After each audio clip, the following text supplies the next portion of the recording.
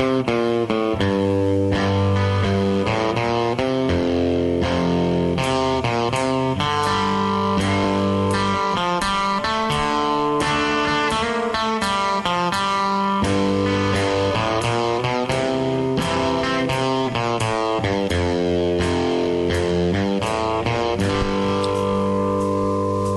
afternoon, ladies and gentlemen. Rob Port here on WDAY.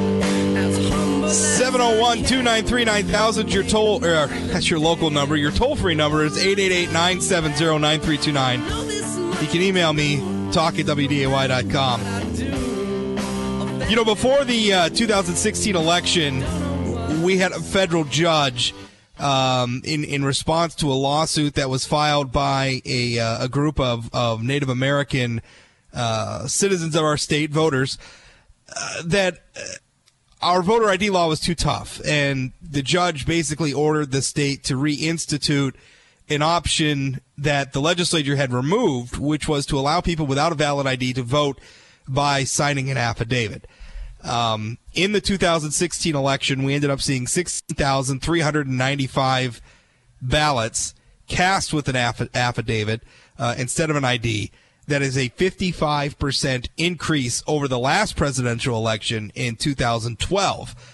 And problematic to me is that election officials are just now starting to go through and certify those ballots, certify that all those affidavits were accurate. Now, I guess, you know, there's been an endless debate over voter ID. What bothers me a little bit is that we've already sworn in the lawmakers. We've already sworn in the statewide elected officials. Governor Burgum took office today.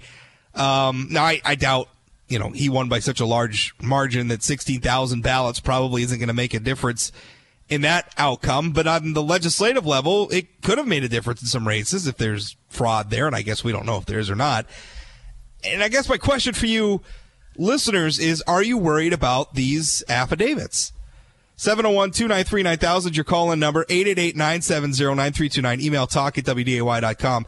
On the line with me is State Representative Randy Baining, who has done a lot of work on the voter ID issue. Representative Baining, thanks for your time. Hi, how's it going? Going good. First of all, tell me, maybe you can shed some light on this process.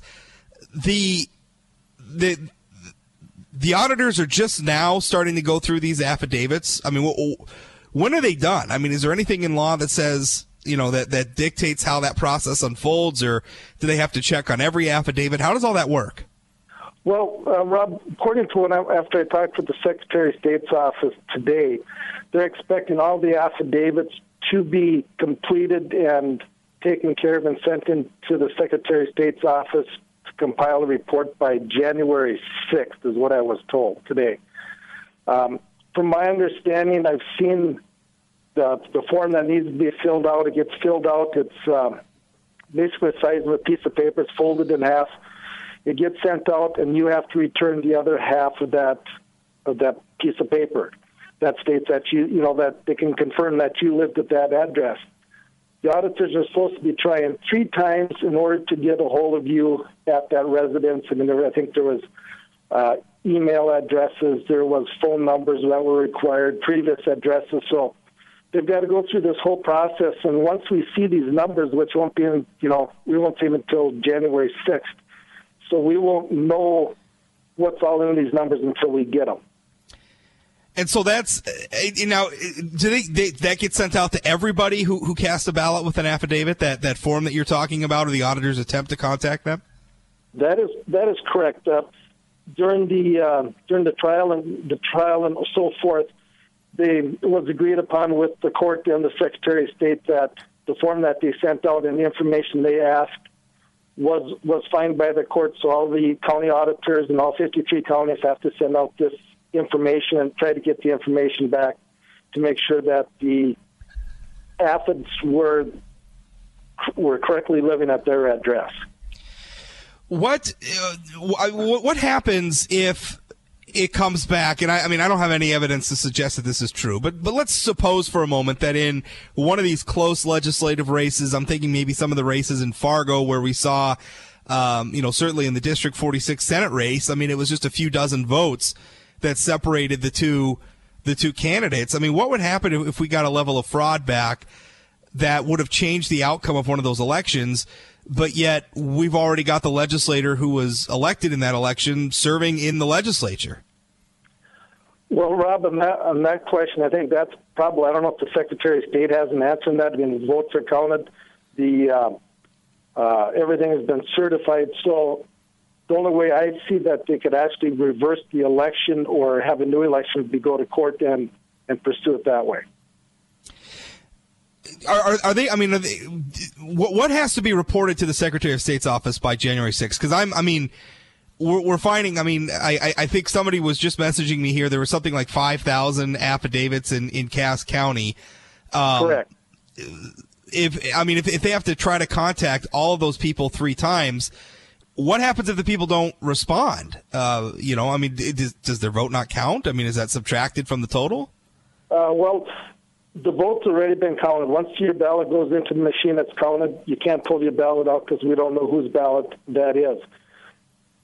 Once they send all this stuff out and they get 4,900 of these back that are saying that we live at this address, they have to try to reach the ones that didn't return their postcards. And if they try 3 times and don't succeed, well, there's a couple of options. I mean, you can go take it to the state's attorney and try to find them. We can put a subpoena out for their arrest or try to go back and do some civil penalties. If they voted in the state and they happen to vote in another state, they're going to be verified in that aspect, and so then you'd be able to do some federal laws that would apply to voter fraud as well. You'd be able to go back that way.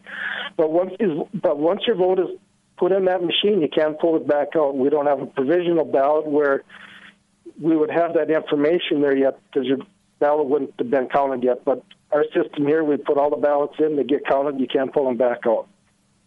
So basically, if fraud, I mean, it sounds like this affidavit is really no protection at all because, I mean, certainly after the fact, if you detect that people were voted fraudulently, then we could open up a criminal investigation, but yet the impact it had on the election, that can't be undone?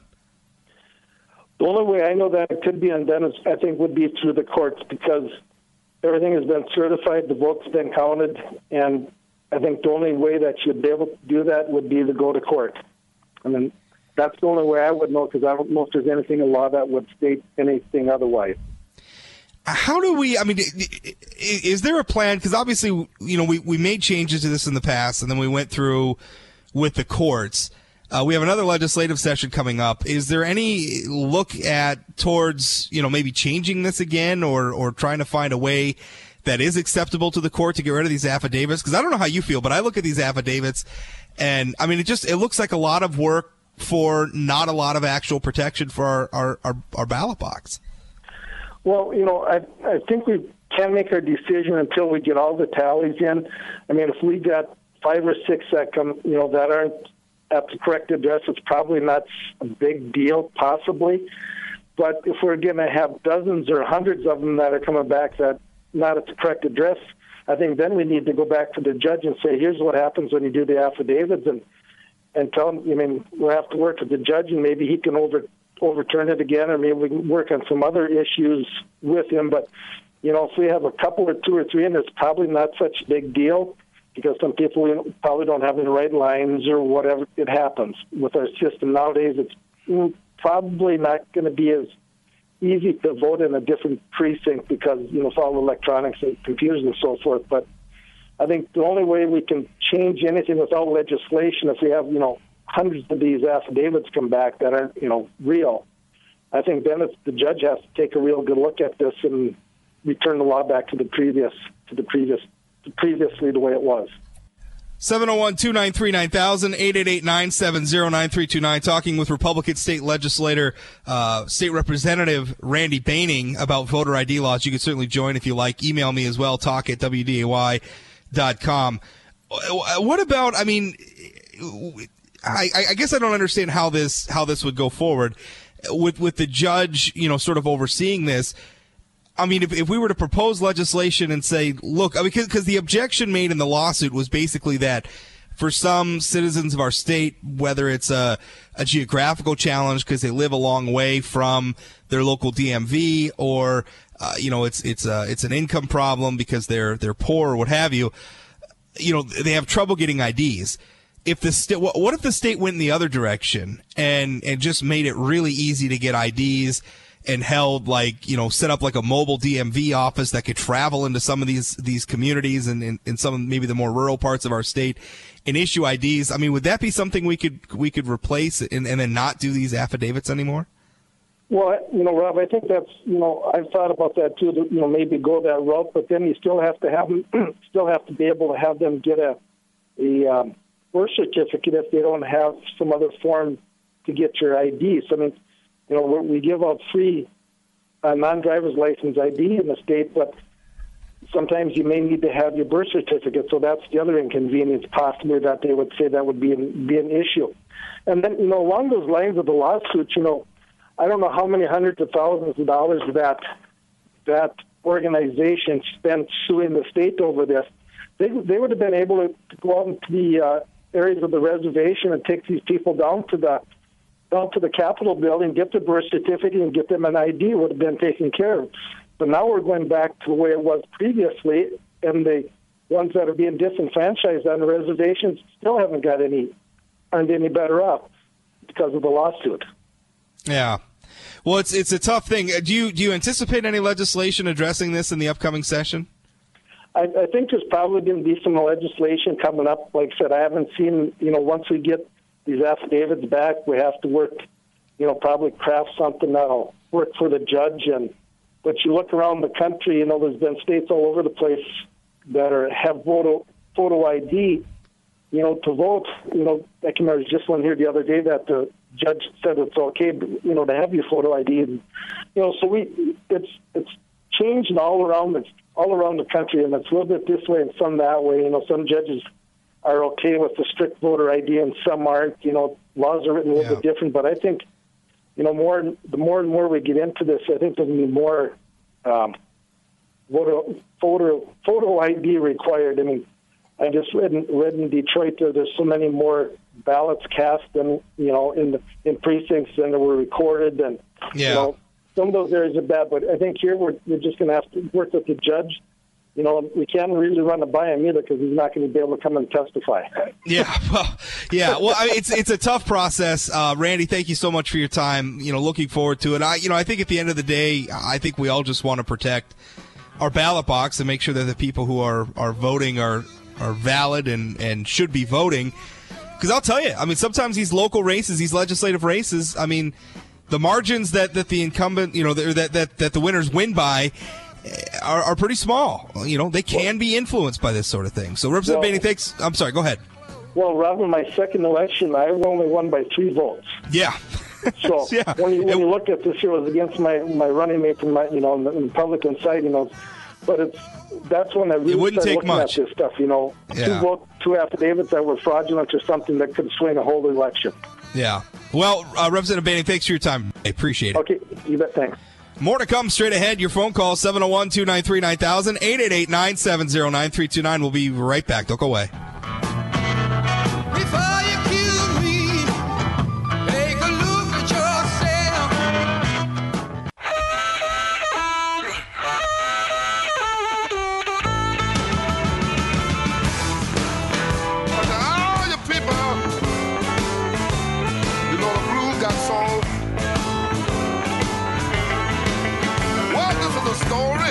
A little bit of muddy waters this afternoon. Welcome back. Rob Report here on WDAY, 701-293-9000, 888-970-9329. Talking about always contentious voter ID policy. Yeah, I just listen. I don't know that North Dakota has a major problem with voter ID. I don't think it does. But I don't think that's an excuse to leave our elections vulnerable to tampering or to foul play, because as Representative Bainey just pointed out in the last segment, you can if somebody defrauds an election and get somebody elected to statewide office or to the legislature or something in some really close race where they swung a couple hundred votes and that impacted the outcome, there's not a lot you can do short of like going to court to trying to get the courts to unravel it. Meanwhile, in North Dakota, the legislative session starts in January. I mean, by the time you could even detect the fraud and get something done about it, the person elected is already in office, already casting votes on policy. You know, this stuff matters. I think, you know, I think some are dismissive of it, and that's unfortunate. Excuse me. I've been fighting a cold, so I've been sorry about that. You know, some are dismissive of this, and that's to me that's just hugely unfortunate. This affidavit stuff is just, it's so complicated. I mean, you know, in Cass County, they're having to contact 5,000 people to make sure that they voted appropriately. There's got to be a better way to do this. And I think the better way to do it is to make it easier for people to get the proper ID up front. You know, if it's easy, if we get it to a point where you just don't have an excuse not to have the valid ID, then maybe we don't got to do the affidavits and all this other stuff. Love to hear what you think, though. 701-293-9000, 888-970-9329. We'll be right back. Don't go away.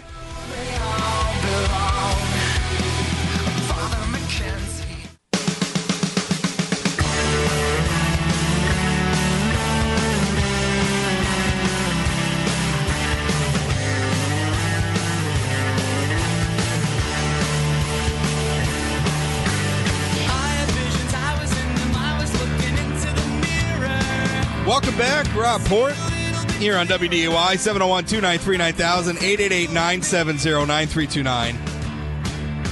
I wonder if the left's going to feel differently about voter ID and now that it's so popular to question the election results that Donald Trump won, right? I mean, it's like they're blaming everything. I mean, Russia did it. Fake news did it. By the way, I saw something on Facebook is going to start, I guess, trying to filter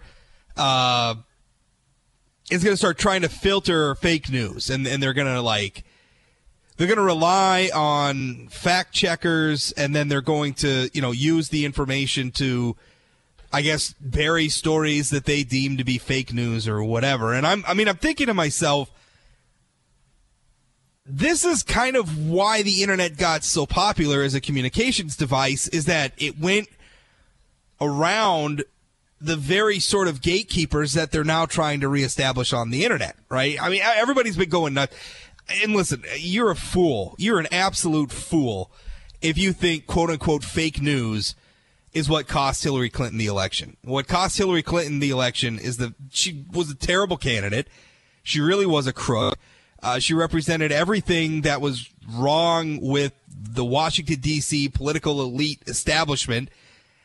And millions of Americans who were fed up with that voted for someone else, Donald Trump. You know, I didn't vote for Trump. I'm still trying to understand why people did that, but they did it. And blaming fake news and everything else is a cop-out. You know, it's a way to explain election results you don't like without having to come come face to face with some uncomfortable truths, I think.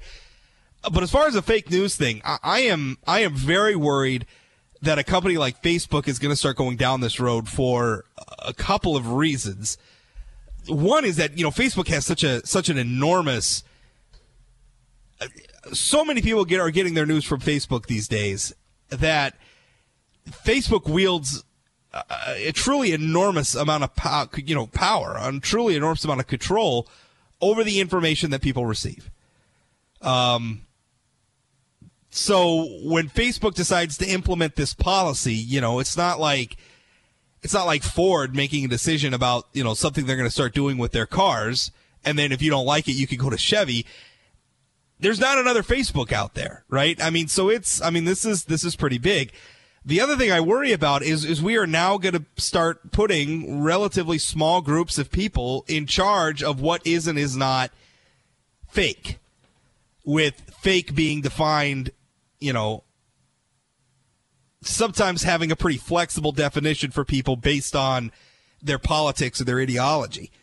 I could tell you as somebody who has been writing about politics online for a long time that I am deeply concerned because of the number of people I hear, describing my work as fake or whatever, because they don't disagree with my point of view. They don't agree with my point of view. They don't like my politics. They don't like the way I present the information or what have you. And so now all of a sudden, because I have the wrong political outlook, they're saying I'm fake news. I mean, is that going to be something that I have to worry about, where my content is going to be dismissed or inhibited somehow on the social media? And how would I even know if it was? I mean, there are some scary implications about this road, but, the left has just been rabid about fake news since Donald Trump won, and now I guess we're going down this road. We ought to be very careful and very vigilant about this. 701-293-9000, 888-970-9329. Email talk@wday.com. Got a caller. Ken, what's up? Well, I think it's kind of like somewhat like people just calling people racist and misogynist and xenophobic. I mean, people throw it's going to be the new fake news. They can in about one word, 2 words, fake dash news. They can discredit, and it takes somebody else thousands of words to even come close to trying to disprove that.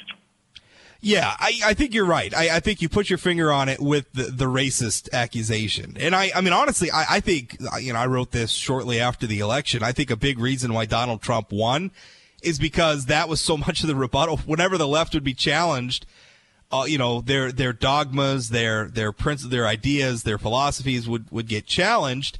That was their rebuttal is, well, you're motivated by, racist, feelings or misogynistic feelings, or, it's a war on women, or it's a whatever.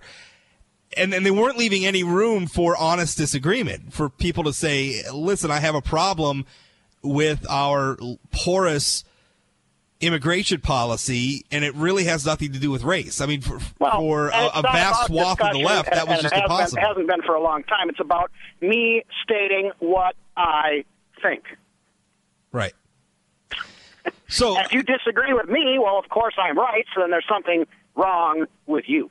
Right. And it can't just be, we can't just confront that we view the world differently, or maybe we have different Correct. philosophies. It's that, no, you must be motivated by something that, and it's lazy too, right? Because if you're motivated by racism, then I don't even have to bother to rebut your points.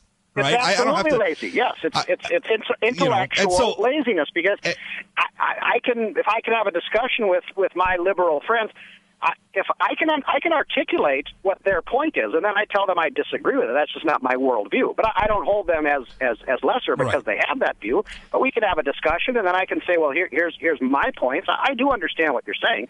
I've never had a discussion with a liberal who has said, I get what you're saying.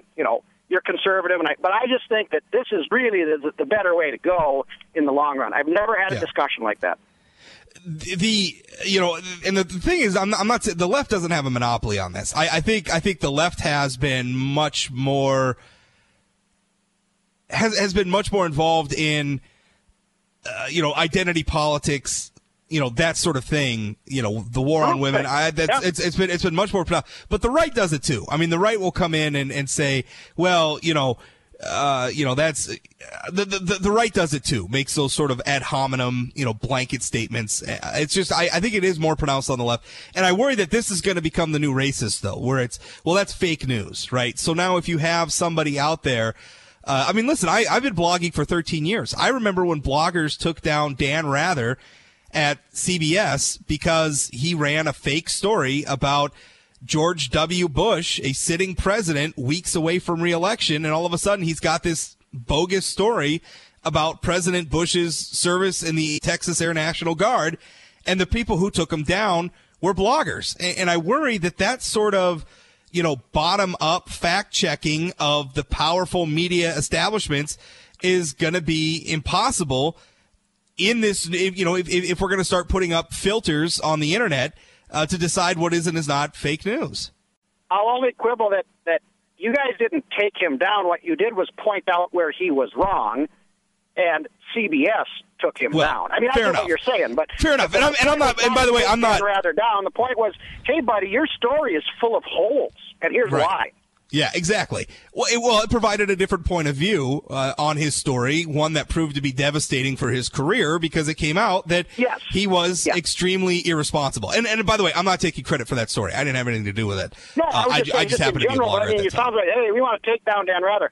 It was just like, dude, that story is not right. And here's he took himself down by making the decisions. It was just the people who right. Okay, fair enough. Thanks for the call, Ken. Appreciate it.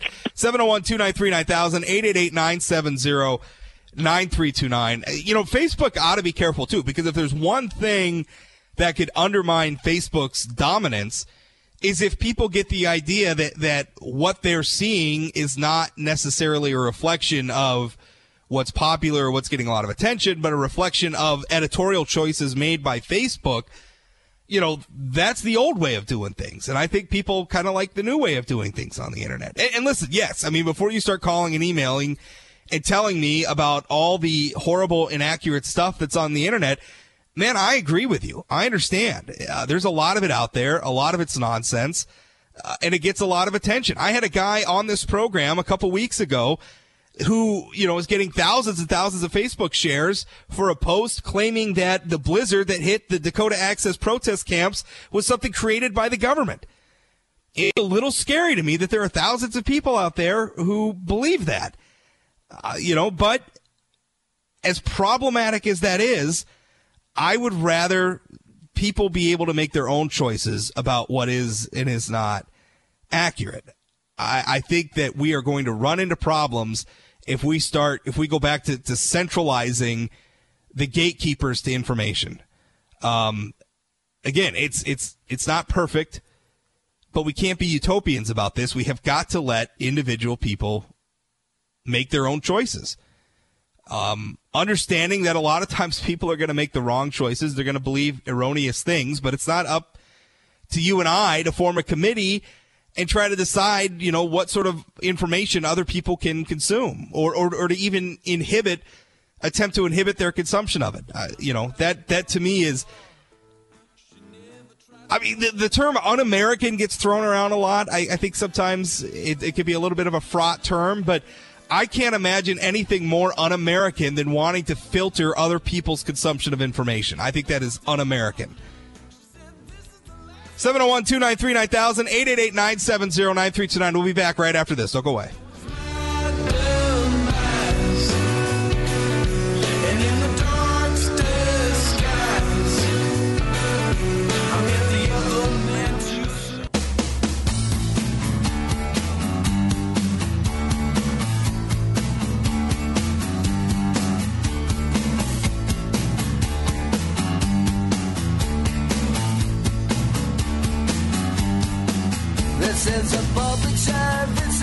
Welcome back, Rob Port, 701-293-9000, 888-970-9329. Listen, decisions about,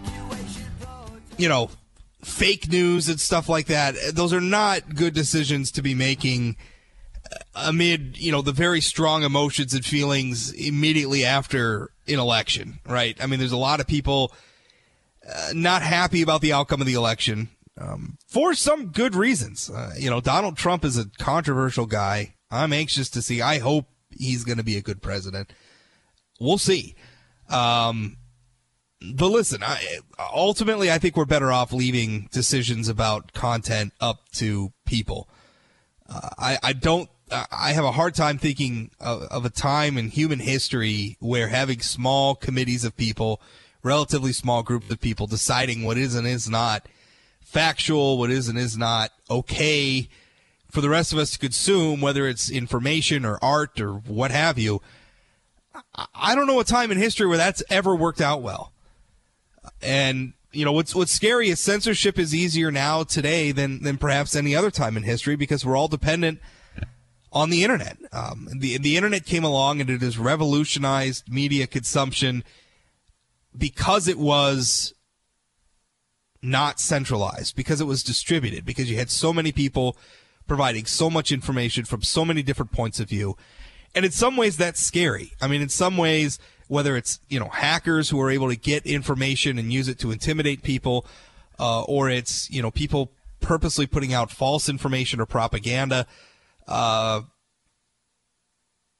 I think what we've got to do, though, is we've got to trust in the ability of individuals to make decisions for themselves, understanding that sometimes a lot of people are going to make the wrong decisions and believe the wrong things.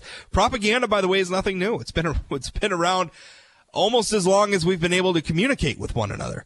Whether it's Russian propaganda or what have you, this is not new to the internet.